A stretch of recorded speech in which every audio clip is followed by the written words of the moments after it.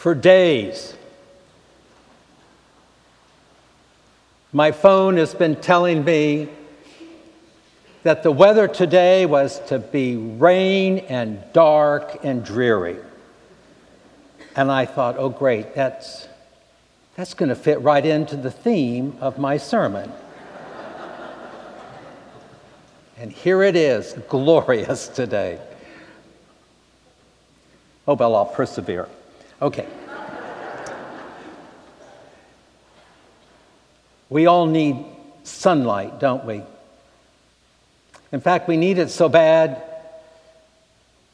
we long for those times, particularly in winter, when we can go to the beaches in Hawaii, or we can go play golf in Palm Springs, or just go anywhere where it's warm and sunny. But if we go back 400 years to where our ancestors were living in northern Germany and in Scandinavia, winter for them gave no relief. They couldn't go to Palm Springs or Southern California or anywhere. They had to endure long, cold, hard days. And they looked for signs. They wanted signs that would direct them that winter might be coming to an end. And what's so fascinating about that is that up in that northern tier of Europe, someone began to take a look at hibernating animals, see if there wasn't a clue there. Just hoping that they could survive this winter, that there would be sufficient food. For you see, 400 years ago, the major problem with a long, cold, dark winter is you could run out of food, and starvation was ever before you. And they worried about this. They lived in fear that they would starve. And so they turned to a little varmint who would come out of the ground, and if it saw its shadow, somehow that told them whatever they wanted to know.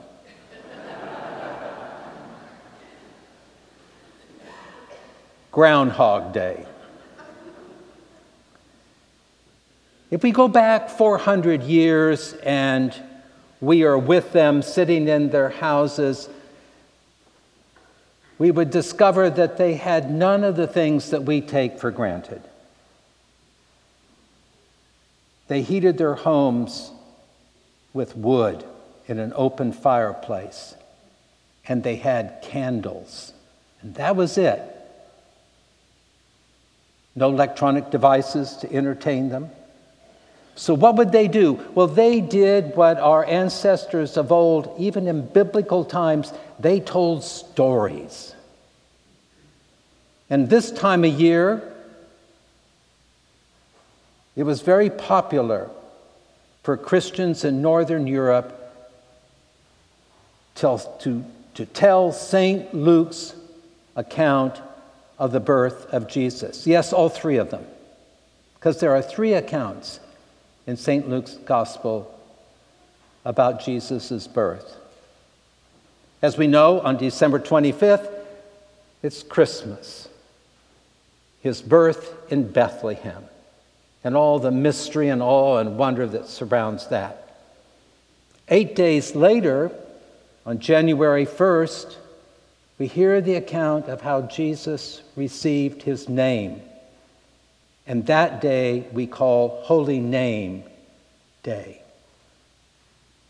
Then the third account takes place on the 40th day following his birth.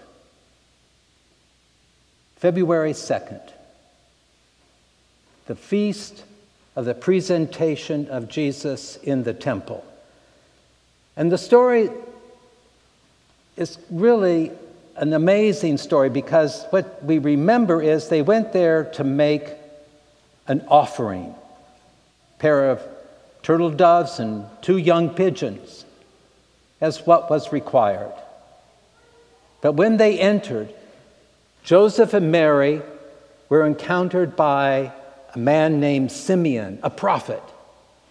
And we're told that he was looking for the Messiah. Why? Because Israel believed that the Messiah would come and set them free. They didn't have to worry anymore because they would be liberated. And then there was that wonderful lady, Anna, who'd been in the temple for years praying, also looking for the Messiah. This is the story that those Northern Europeans really attached themselves to, because when Simeon saw the sign that he was looking for in the infant Jesus, he said, "Lord, now let my soul depart in peace, for I have seen thy salvation." It's going to be okay. It's all right. We don't have to worry anymore. And his life was changed, even to the point that he is now ready to die. You know, we tend to look back on that and we kind of say, okay, signs, all right? People look for signs. But you know, we look for signs, don't we? All the time, every day. Our lives are filled with signs. We want answers.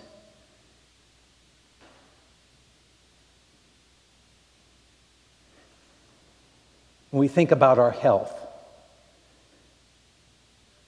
and we go to the doctor and we discover that they take vital signs, tells us how we're doing physically.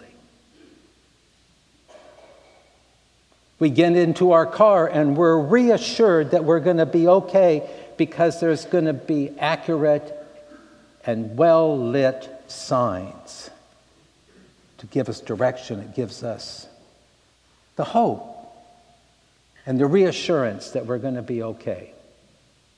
We'll get to where we want to go. And then there are those years where we plan for our financial security in retirement. And we're always looking at the financial signs. What's it going to be like? Will there be enough? Signs are so much a part of our lives.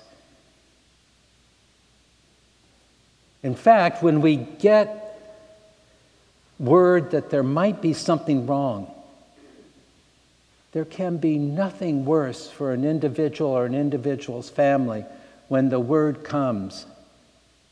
There are signs, there are indications that you have cancer. Fills us with fear. It fills our family with fear.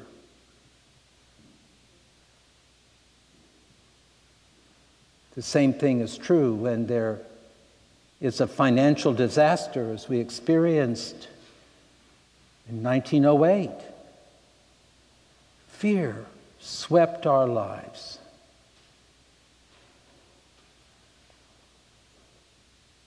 Signs. We are looking for signs. And one of the most interesting things to me is that there's one sign that we rarely call upon or even know about. It's called life signs. Life signs. Henry Nouwen, in his little book called Life Signs, writes about spiritual signs. At one point he says this: when St. John says that fear is driven out by perfect love, he points to a love that comes from God, a divine love. He does not speak about human affection, psychological compatibility, mutual attraction, or deep interpersonal feelings. Of all that has value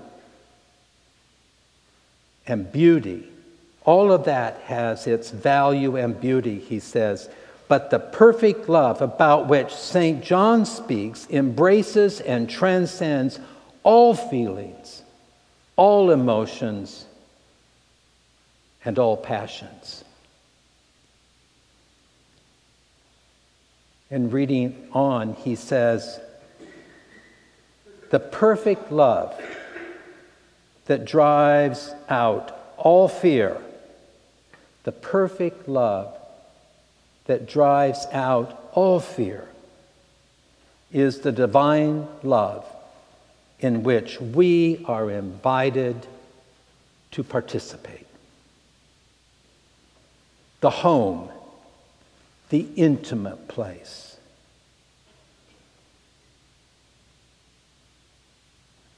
Not a place made by human hands.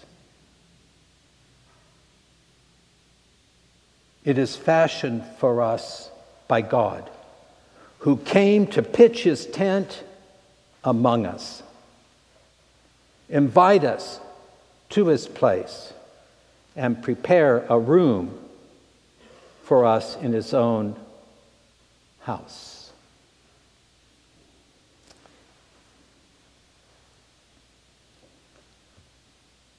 One day, I was sitting at my desk in St. David's, Austin, and the phone rang. It was someone at a hospital telling me that Joy, a parishioner, a vital parishioner to St. David's, involved in pastoral ministries and healing ministries, that she was in the emergency room of this hospital. And I thought to myself, a heart attack? Joy had just undergone extensive treatment with radiation and chemotherapy to fight cancer, and she was winning. How could this be? I was soon to learn that the treatment had very, very difficult upon the heart. It had damaged that muscle. And so when I got to the hospital, I walked into the emergency area and went down this hall, and there stood her daughter and her family, 2 young children. And we supported each other for a few minutes, and suddenly, coming out of these doors was a nurse. And she reassured us that Joy was now stable. And then she said, "Is someone here by the name of Jim Bethel?" I said, "That's me." And she said, "Joy wants to see you." So I followed the nurse back into the bowels of the emergency area. And there was Joy on a gurney. She had her eyes closed, and I walked up and I called her name. And she looked up, and she reached up, and she grabbed my clerical shirt, and she pulled me down. She said, "Jim Bethel, it's true. It's true." I said, "What's true, Joy? Tell me, what is true?" And she said, "Well, you know, I died. And I was going down this long black tunnel, but at the far end, I could see this incredible light. And the closer I came to that light, it was the most beautiful light I have ever seen. More beautiful than sunlight. And it was welcoming. It was loving. It was inviting. And she said, still holding on to me, she said, "Jim, I didn't want to come back."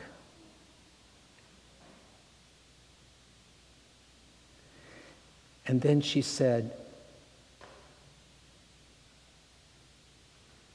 "Jim, I'm no longer afraid. I'm no longer afraid." With that, she let go of me. Joy went home a couple of days later with the knowledge that there could be another heart attack in her near future. About 2 months later, I believe it was on a Saturday, her daughter and family were at Joy's house, and they had invited one of Joy's closest friends. They were sitting there talking and laughing and telling stories, and her daughter told me later that all of a sudden we noticed that Joy's face was radiant with peace.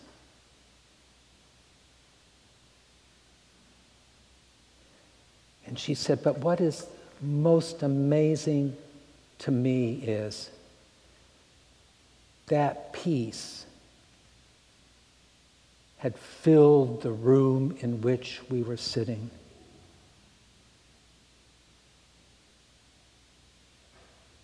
And we each experienced peace in that very moment."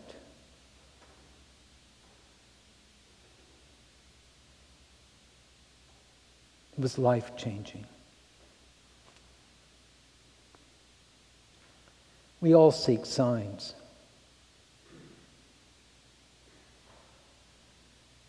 We all want assurances.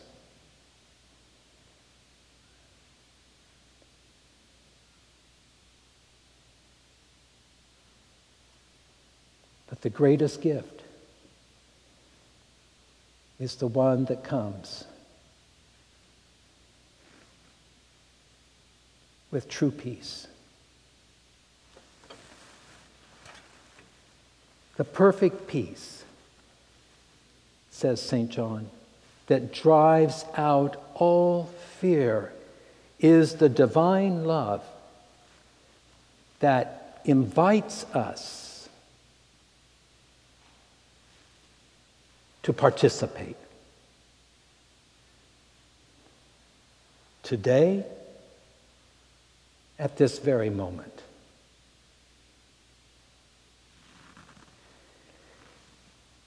These life signs, I believe, are worth seeking. Amen.